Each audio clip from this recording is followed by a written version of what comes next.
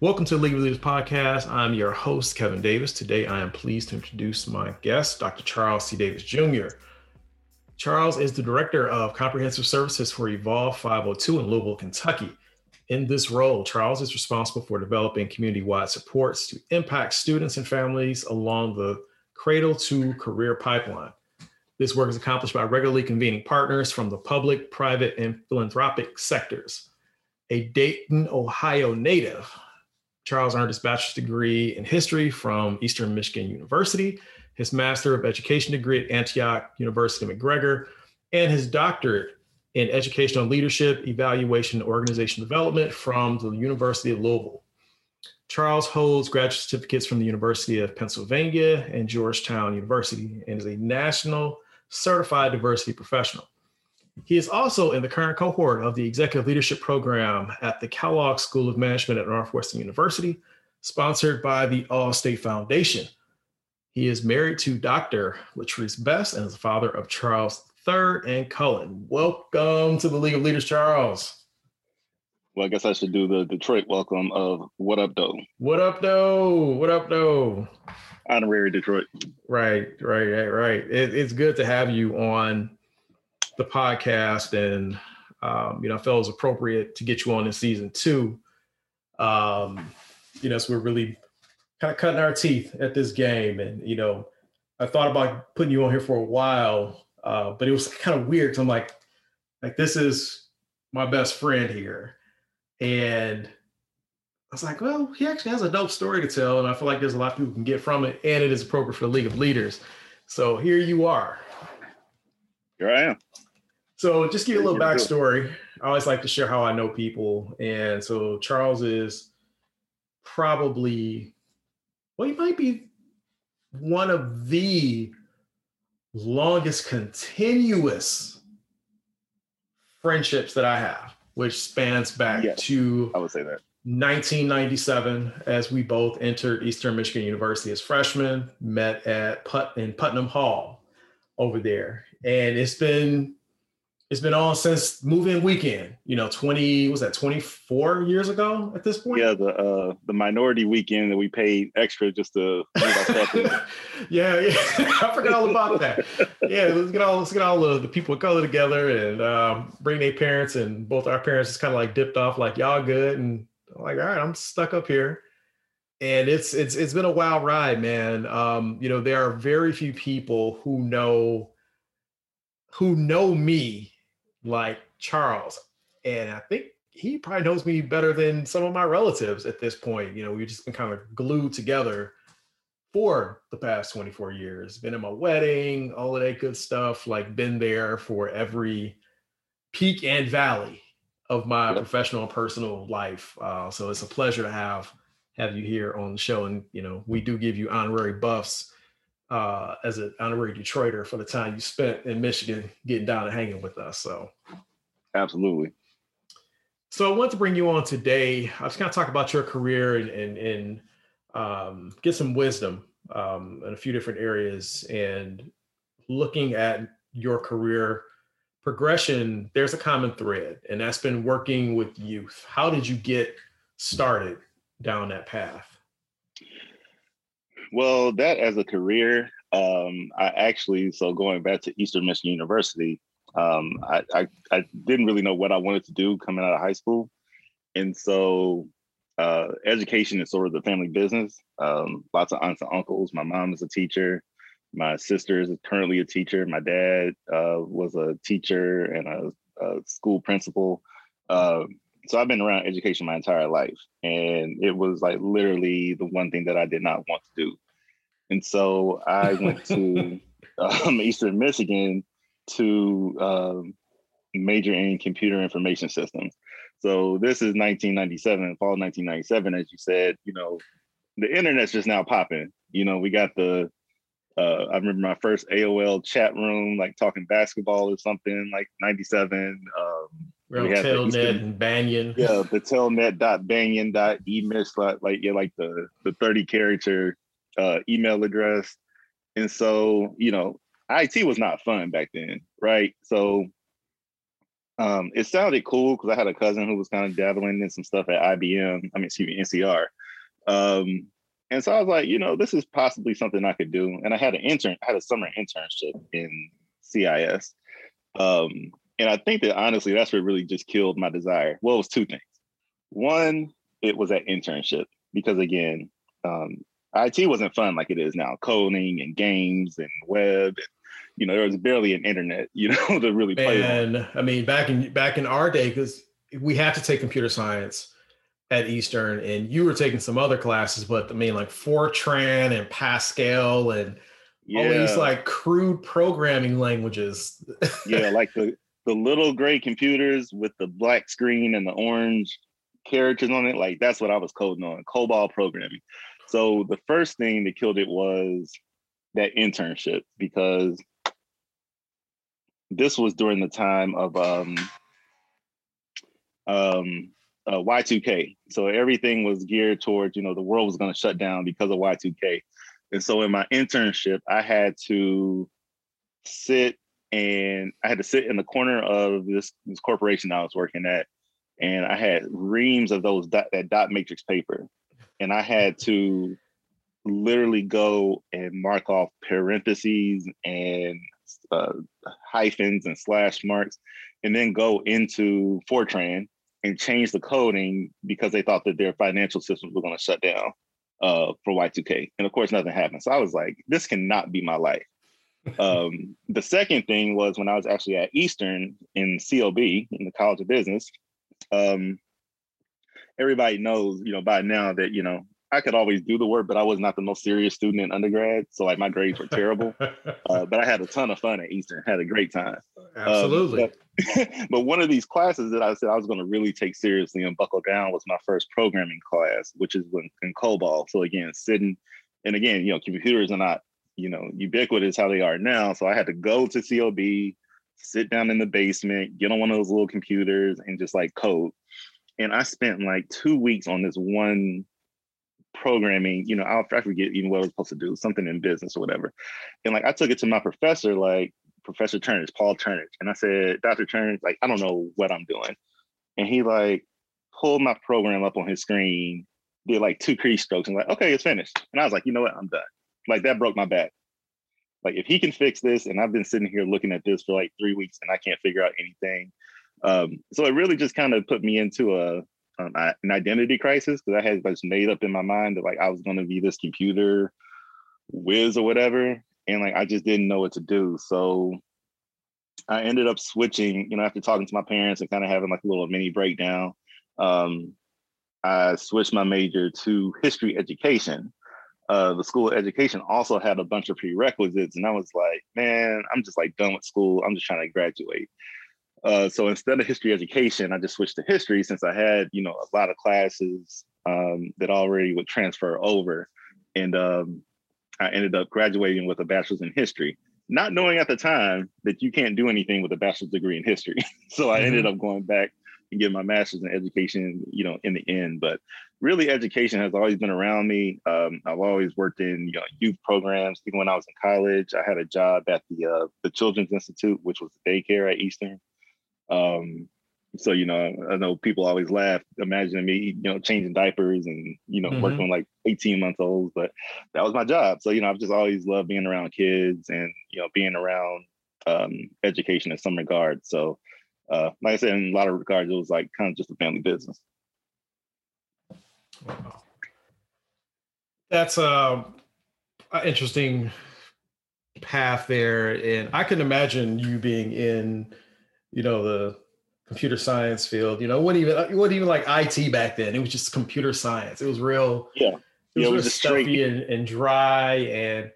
And I think I know my cousin, he started at Eastern and I'm also at, I think, that same program, and they were still using punch cards for programming at that time. Like I know it sounds so crazy. If we got some young folks listening, they're like, what the hell are y'all talking about? And I'm like, just keep in mind, I'm just kind of segueing here a little bit, but just the lapses and leaps in technology from when we started college to now, like what we're saying sounds so foreign and just so crazy, but I definitely couldn't see that as your career, especially just seeing how you've taken to the youth and education. And so after you kind of make that jump, and I remember when you went back and got your master's, and the first half of your career, you had a few stops in the nonprofit sector. And what did you love about the earlier stint in the nonprofit world at like the Dayton Urban League, and then also at the National Underground Railroad Freedom Center? Well, so before I started at the Urban League, what I always tell people is like, so I try to be like extremely transparent, especially with kids. Like, I think a lot of people, they like to, get up on their soapbox, or, they, have their fancy suit and their, pocket square, and they try to tell you how they did everything right. I did a whole lot wrong, right? And, through God's grace, I was able to come out on the other side. But I think that the common thread, even with this podcast, has just been relationships, right? So relationships and people just looking out for a knucklehead kid really propelled me along. In that regard, I've lived really a charmed life, like, because I would never have really imagined that I'd be in any of these stops along the way. It was just truly happenstance or relationships or meeting people. So when I was in high school, my mother was not I was not able to just like have these free summers and just run around and like every summer or every day after school, like I was in something. Like I was in, I played football, I played baseball, which you podcast listeners will have to ask Kevin about his baseball prowess one day, and he knows what I'm talking about.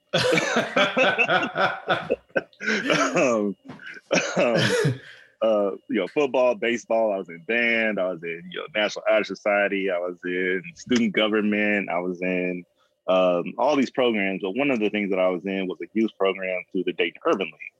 And so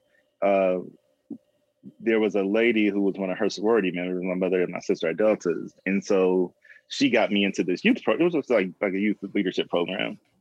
And so I just really took to it and really loved the Urban League. And so when I came back to Dayton, I was working temp jobs, because again, you can't get a job with a degree in history. And I really didn't have a plan. Like I didn't know what I was supposed to do, which is really interesting, having, two parents in education. And I was just kind of so in the wind in many regards. So I worked at a temp agency, but because I had a lot of computer skills, again, take it back to 2002. We're not like we are now. So I had some computer. You were good at Lotus Notes. Yeah, and proficient in Excel. So I was at Robert Half Staffing Agency, right? And I was peeping game, because people who were like going in, and I could kind of hear what kind of jobs they were getting. The people who had better computer prowess were getting higher paying jobs, like they were on the list of available jobs.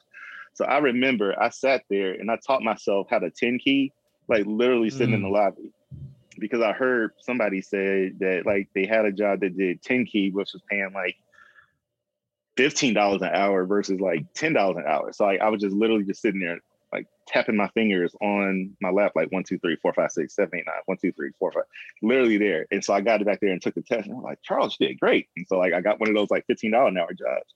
And so I did like a couple of those, and I landed at Mead West Vaco, which is like Mead, Day Runner, Trapper Keeper, all that. Yeah, it's from Dayton. Shout out to Dayton, which is having some hard times, but it was crazy. Like when you don't, as a kid, you don't know, but there were like 3 or 4, like 4 or 5 Fortune 500 companies there. Yeah. From NCR to Mead West Vaco, Reynolds and Reynolds, Standard Register, which is where my internship was at. There was a lot of stuff popping there, and again, just like, factories and stuff closing, which is the Rust Belt, it's just, falling on hard times. But that put me into a position to work at Mead. And so I could, I would go to work every day. It was fine. Again, I was selling stuff, to like companies, and but it was a job. It wasn't like a factory job, but it was a job. I just showed up, drank some nasty coffee, clocked out every day, and like that was it.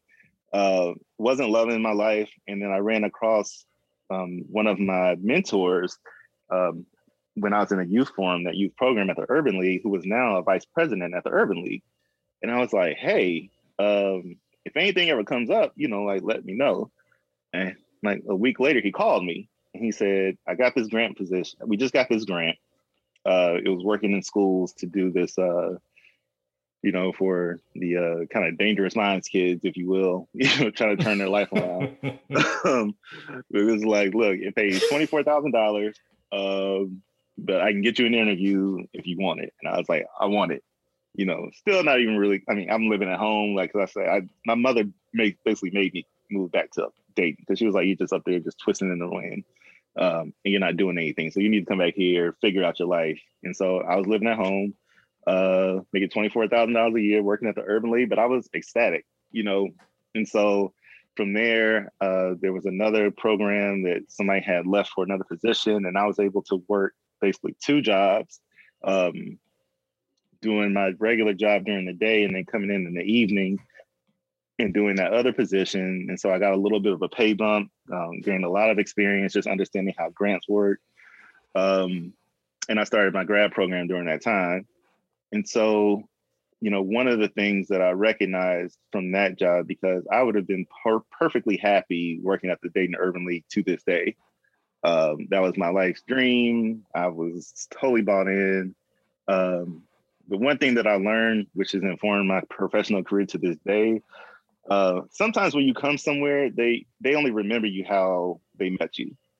Mm-hmm. So like I was doing the work of a project manager on this grant, but because I was still very much like the 16-year-old kid in that youth program, and I just matriculated my way up, they never really saw that. And like really kind of what my breaking point with the Urban League was, we were in like a real danger of losing this grant because of some it wasn't malfeasance, but just some bad reporting.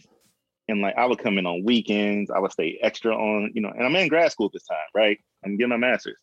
I was doing all this stuff, and then finally we got right with the county who the grant was through. And so I'm like, bet they're about to make me like the manager or whatever of this grant. And they moved somebody. They were like, thank you, but we're going to have, Mr. XYZ take over, who had no knowledge of the work whatsoever. Mm-hmm. He was just there and he was old. And like at the time I was 26 maybe, And so I was like, okay, so this can't be it. Like I can't keep doing all this work and never get recognized for it. So on a happenstance, I graduated, I got my master's, and I went down to Atlanta to party with a couple of friends, one of which, Eric, who I came up to Eastern with and met Kevin at the same time. Him and one of his friends who went to University of Michigan, they were having a party. I don't even remember why, but because it was a Tuesday. That's how it was.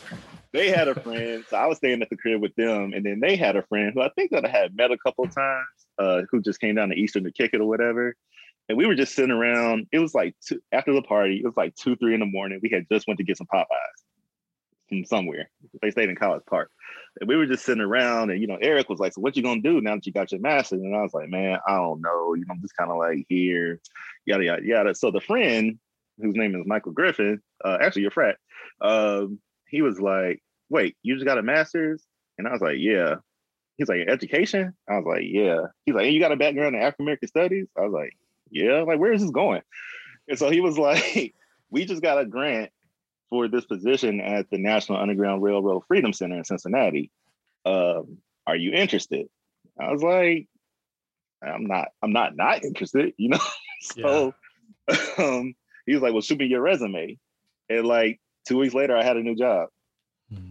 And so again, it's just like, that's why I say, like, when people ask me like about goal setting and stuff all the time, like I'm not always the best, because I mean, literally every job that I have has just kind of been like that kind of a chance encounter that I was there, they were there, and we just linked up. So, but all those things were really good experiences. And like I said, made me, really kind of help me to grow the beginnings of the professional I am today.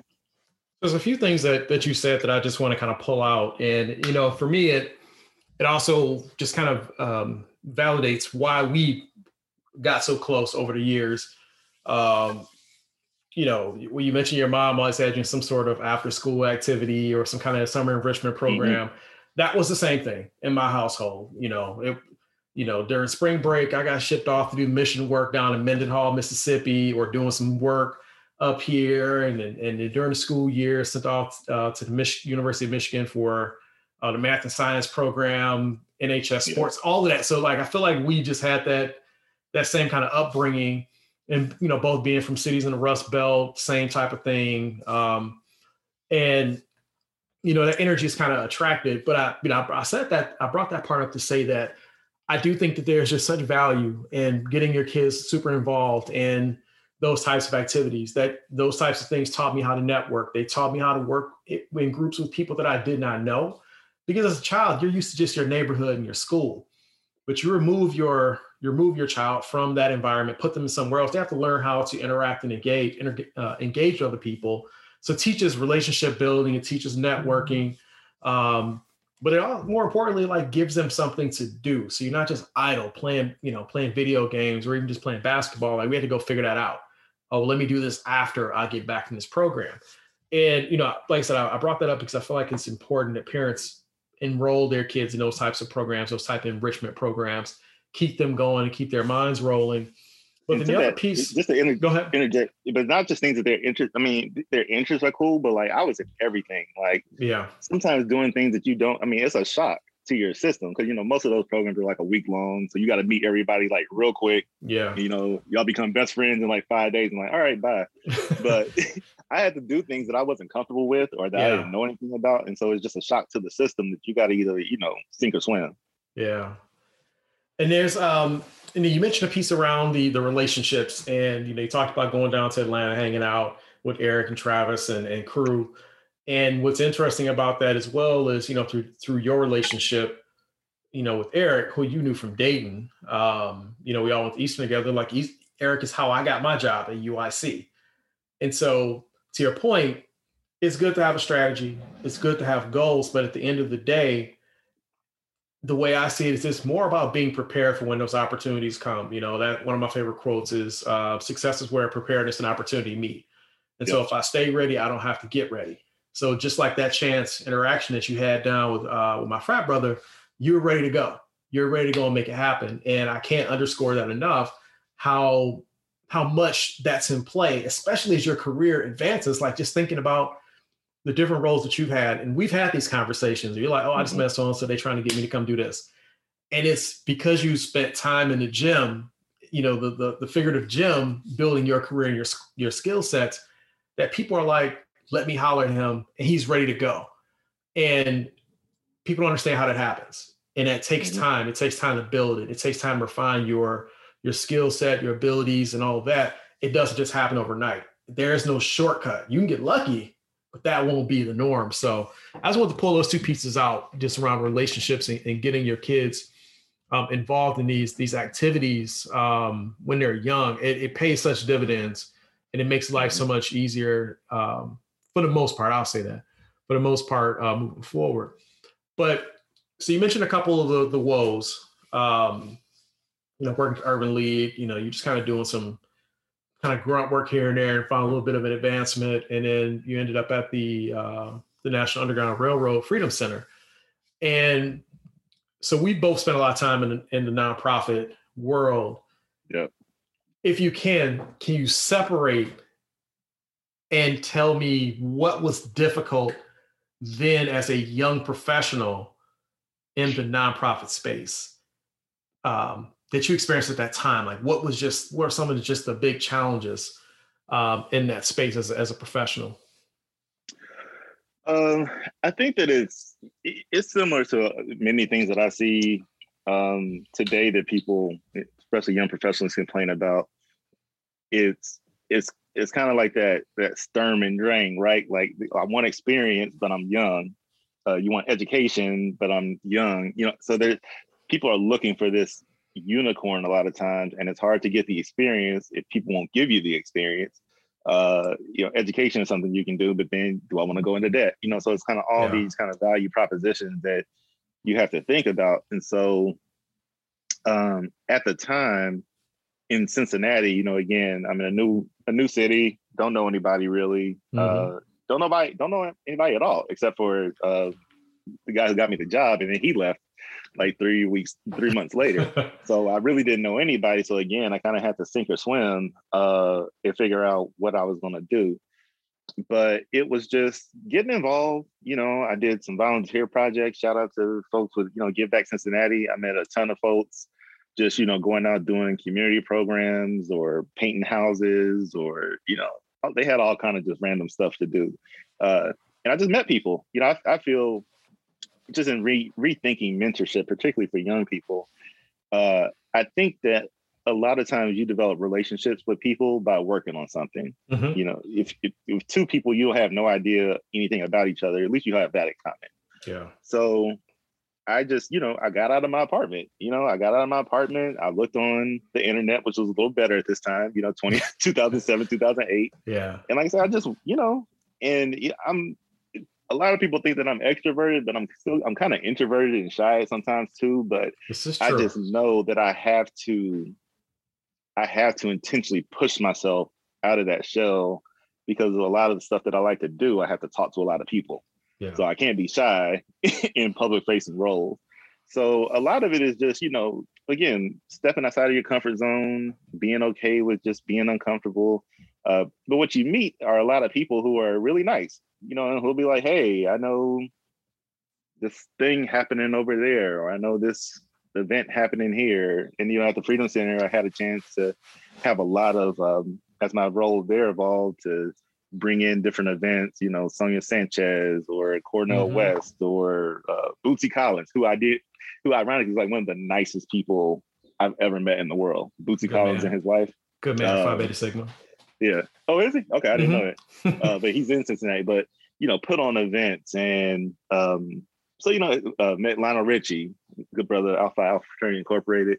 You know, so it was just like, I was just around a lot of different stuff. Yeah. But I was kind of, it was the Urban League thing again. It was kind of like, all right, a bunch of people had started to leave. I was doing increased work.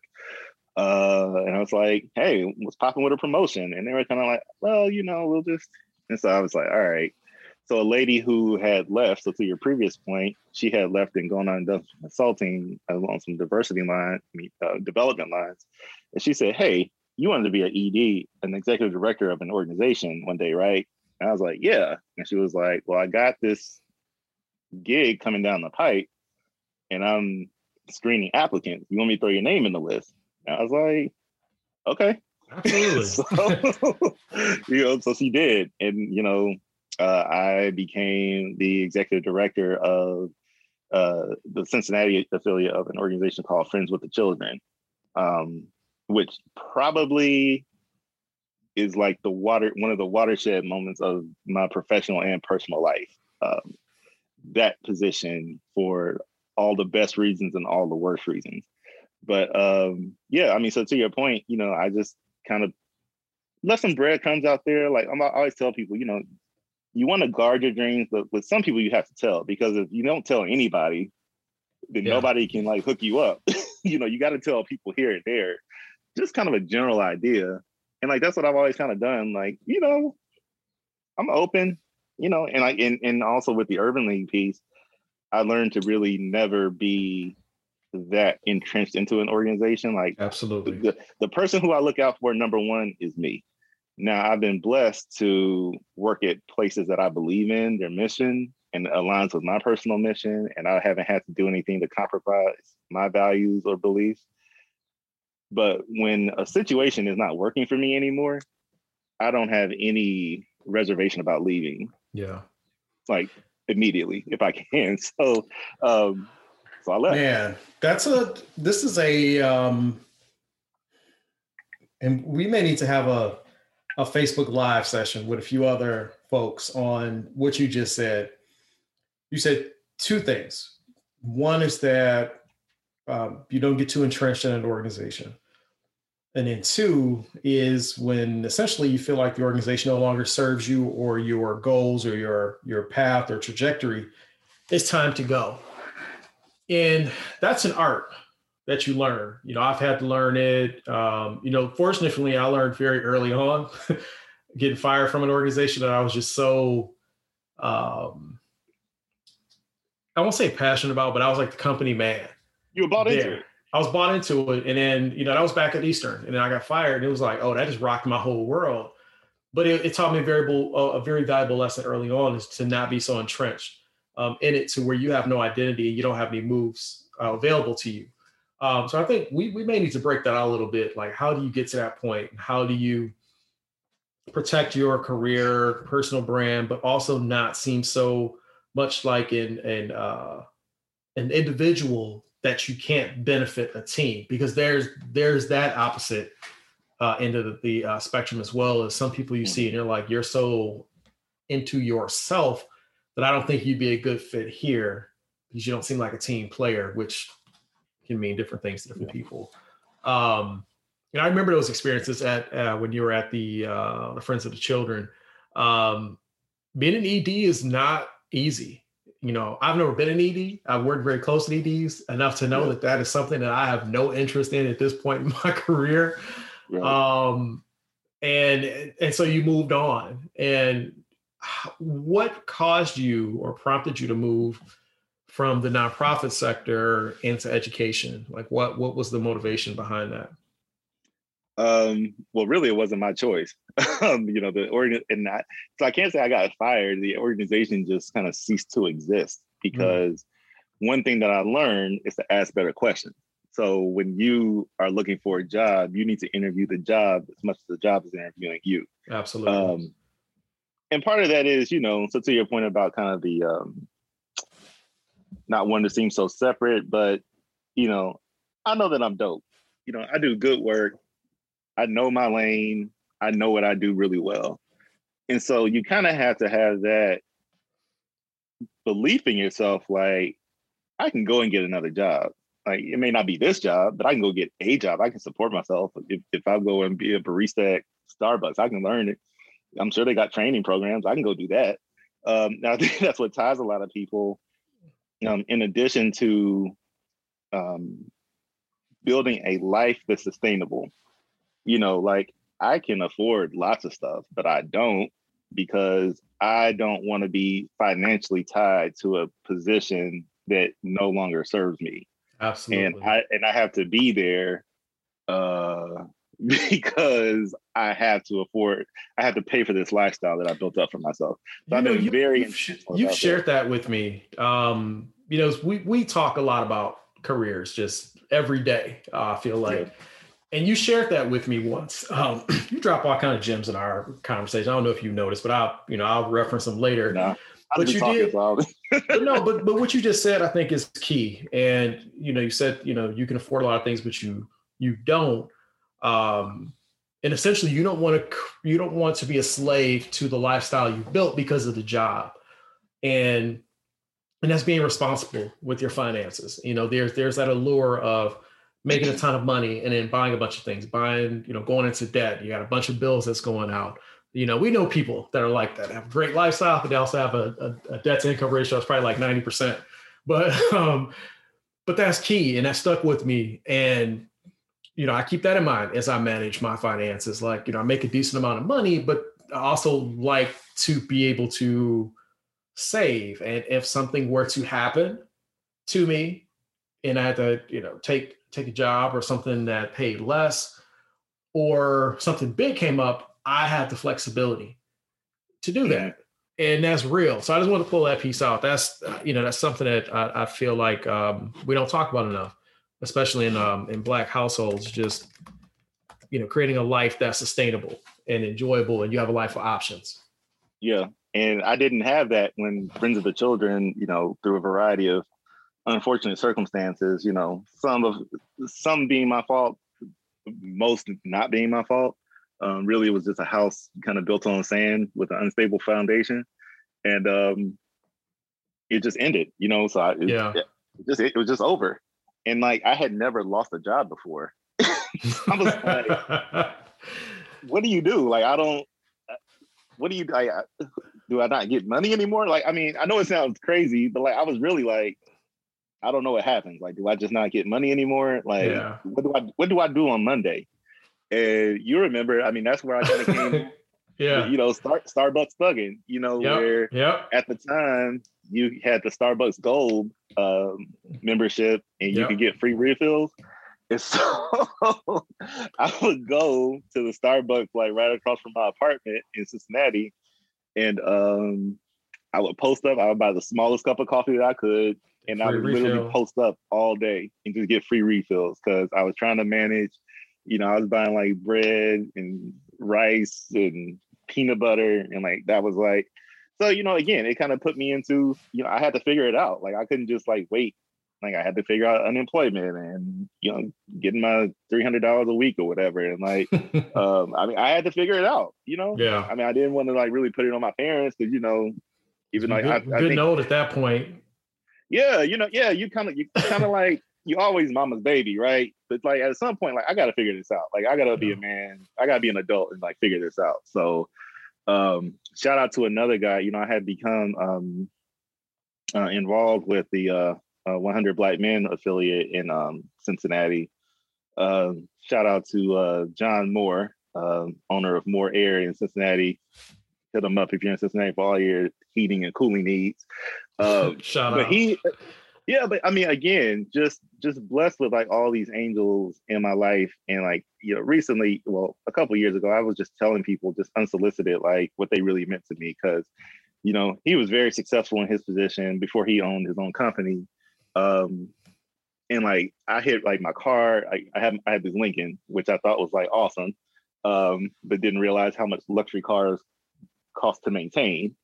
And so like I had a really bad car repair at this time, which kind of like just zapped my finances. And I was like, God, could anything get any worse? And so like I was on the side of the road, my car had broken down, and like I didn't know who to call. And I just on a flyer, I just called John, like, I'm sorry, like, I don't know who else to call. Like, you gonna get me? And I'll never forget, he picked me up. We waited for the tow truck. He before he brought me back to my apartment, he said, let's go get a beer. I remember because it was like the summertime, and he just sat me down. We got a beer, and he was like, man, what's popping? And I told him, I was like, I'm just in a bad situation. He was like, okay. So during that time, Cincinnati Public Schools was launching a program for African American males, and they were trying to get the 100 Black men to participate. And so he called me like, hey, because he was the president at this time. He's like, hey, I just got this call. I know you ain't busy because you ain't got no job. So ride to this meeting with me. Mm-hmm. And so we went, and the guy, Eric Thomas, who was the director of innovation at CPS, was like, kind of rolling out the program. And it became apparent to me that they did not have anybody to run this program at the time. And so John was like, oh, you should hire Charles. And like, I'm sitting here like, huh? Okay. So again, so within a month's time, I had that position working at CPS. So again, just relationships, like I was down bad. Like I didn't really have a way to go, and he's the one who kind of put that out there for me. So that's really how I got formally into the district, which kind of catapulted me when I met my now wife in Louisville. It was good that I could make that transition from one kind of large public urban school district to another. So thinking about, you've worked at Cincinnati Public Schools in Cincinnati. You've worked with the Jefferson County Public Schools in Louisville, Kentucky. I've had encounters. Well, I was encounters. I've had experience working with a public school system as well. So I'm always curious. What, if you can share, what are some of the barriers you saw preventing students from being the best that they can be, or what are some of the gaps that you saw in both of your roles over the WAR program in Cincinnati, and then as the inclusion coordinator at JCPS? I think the biggest thing is access. I speak freely. In general, white kids are allowed to fail over and over and over and over and over again. Black kids have like one time and they out.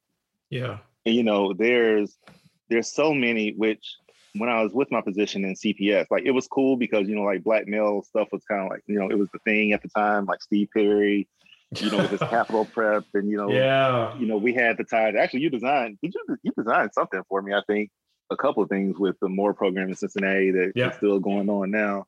But when I would like go to these convenings and something just kind of started it wasn't sitting right with me because like the whole focus was like, I felt like putting kids in bow ties and showing how good they could stand up. Respectability project, respectability politics type. Yeah.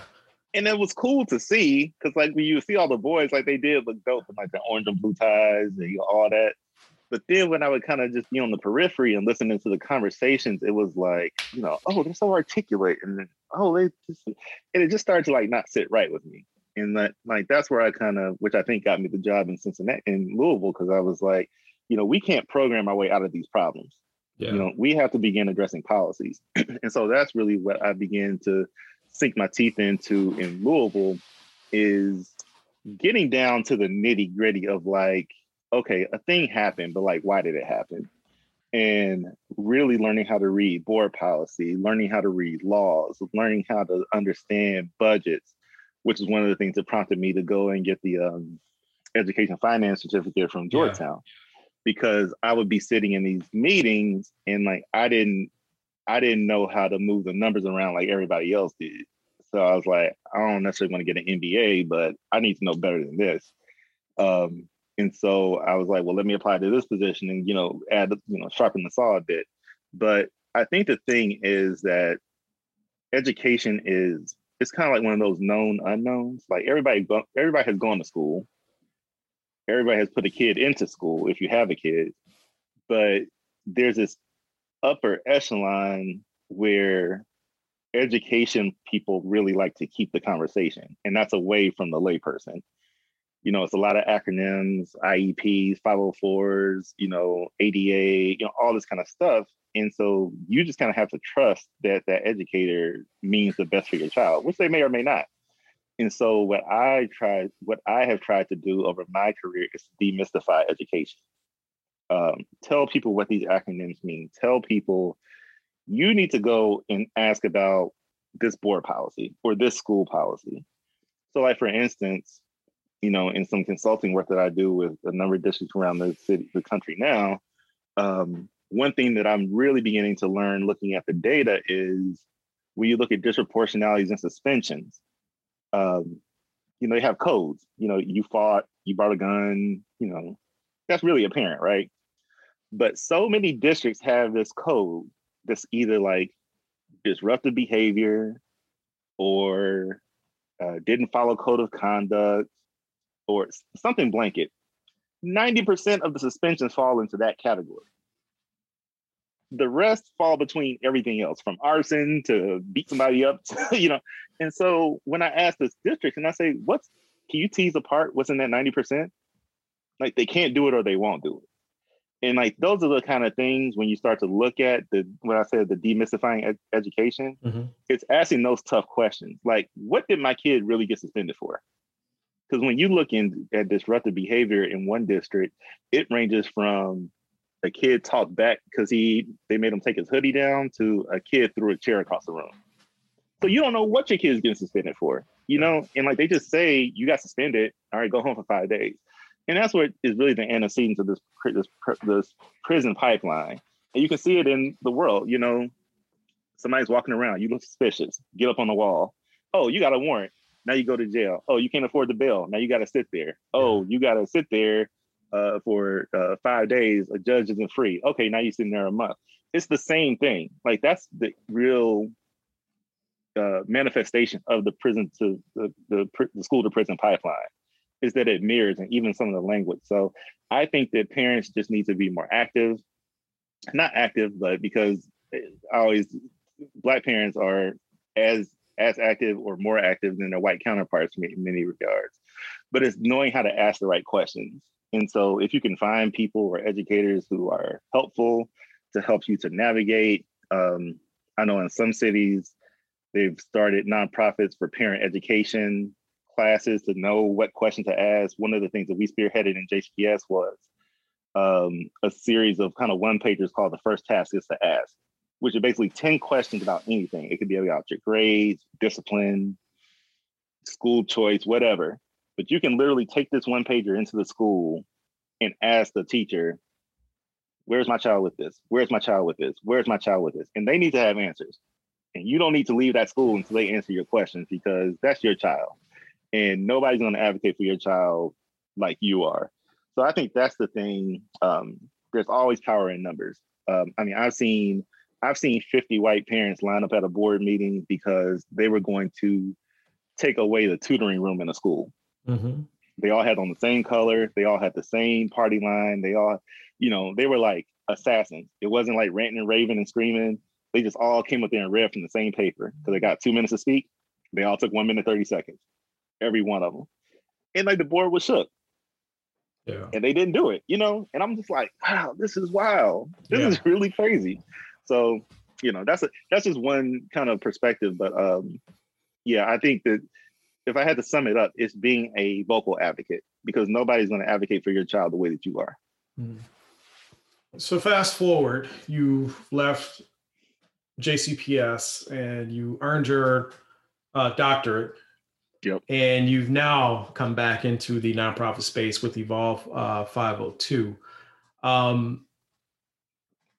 What is going to be different for you in your approach in the nonprofit space? Knowing what you've, knowing what you know now, this new education, and all your years working in education is, public school education as well. Like, what's going to be different in your approach with Evolve 502?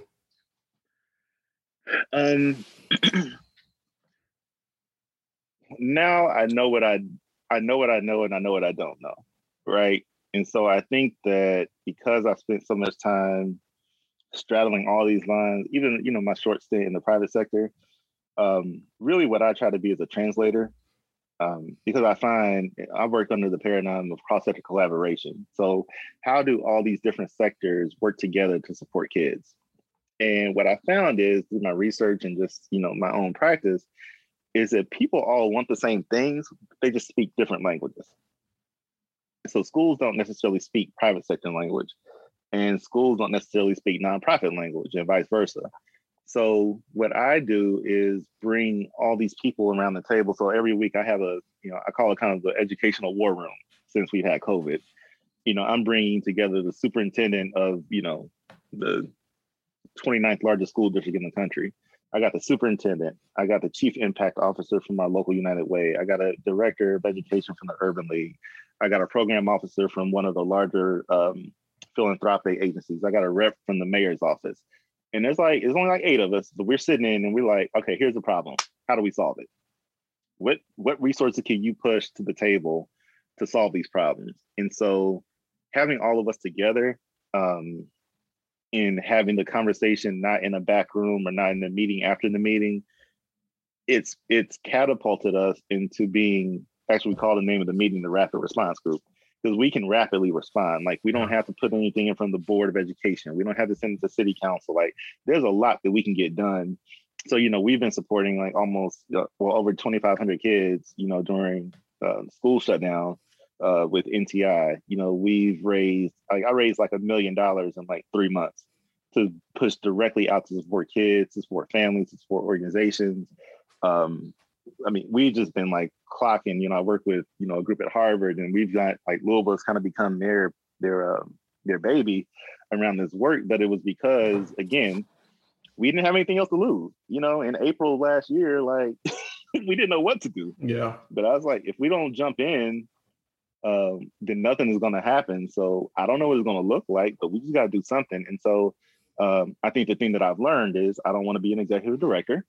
That you mentioned, it's not for the faint of heart, not at this point in my life anyway. Yeah. I always say people who always want to lead have never led anything. Because being a leader is, if you're a good leader, I'll say that. If you're a bad leader, you don't really care. But to have people's livelihoods, their families' livelihoods, your physical plant, like the building you walk in every day. I mean, like when I was at Friends of the Children, we had our air conditioner stolen twice. I mean, I was 27. Like, where do I buy an industrial grade air conditioner? I don't know. You know, you got to set up the phone lines. You know, I think a lot of people take for granted that you walk in every day and no, the Wi-Fi works. Like we had to get phones, we had to paint, we had to pull up old carpet, we had to get the, you know, and as an ED, you have to project manage all that in addition to accomplishing your mission. Raising money. So and you got to raise the money to make, like I said, sure your staff is whole, your benefits are whole, and not just their benefits. If they got kids, like that's stressful. And at 27, I was like, I don't want no more parts. Like this is too much. At 40, about to be 42, I still don't want any parts. And I think it would have to be the right kind of an organization. I mean, I would definitely do it like at a more established organization. Being kind of like one of these plucky startups, which we are, Evolve 502, but we got a little bit more cachet and more commitments at the table. And like I said, I asked those questions. When I came to the table, I was like, tell me your budget. What's your 18 months? What's your sustainability look like? Like, again, I was interviewing them as much as they were interviewing me. Yeah. And if their answers were not what I wanted, I was not going to go because, you know, I took like a $40,000 pay cut to leave the district. But again, it wasn't serving me anymore. Yeah. When I get to the point where I don't want to walk into my job anymore, I don't need to be there just for my personal sanity. Because like, if I die tomorrow, they'll just hire somebody and step over my body and keep rolling. Yeah. So, you know, I took a pretty substantial pay cut, but I had set up my life in a way that I was able to move it around, you know? So it's just all about choices and like, what kind of life do you want to live? And I've decided what kind of life that I want to live. And so it's very easy for me to understand which things fit into that schema and which things don't. Like, to me, it's not, I don't have these agonizing, like this right here is my dream job. You know, but this is what I want to be doing. But the moment that it's not what I want to be doing, then I won't be doing it. But right now it's awesome. And so if everybody, I think, young just thinks about what they want their life to be, it becomes really easy to understand which moves you should make and which moves you should not make. Sounds good. There's a lot. There's a lot to take away from that. So I have two questions for you, two trick questions. What's your favorite book and why?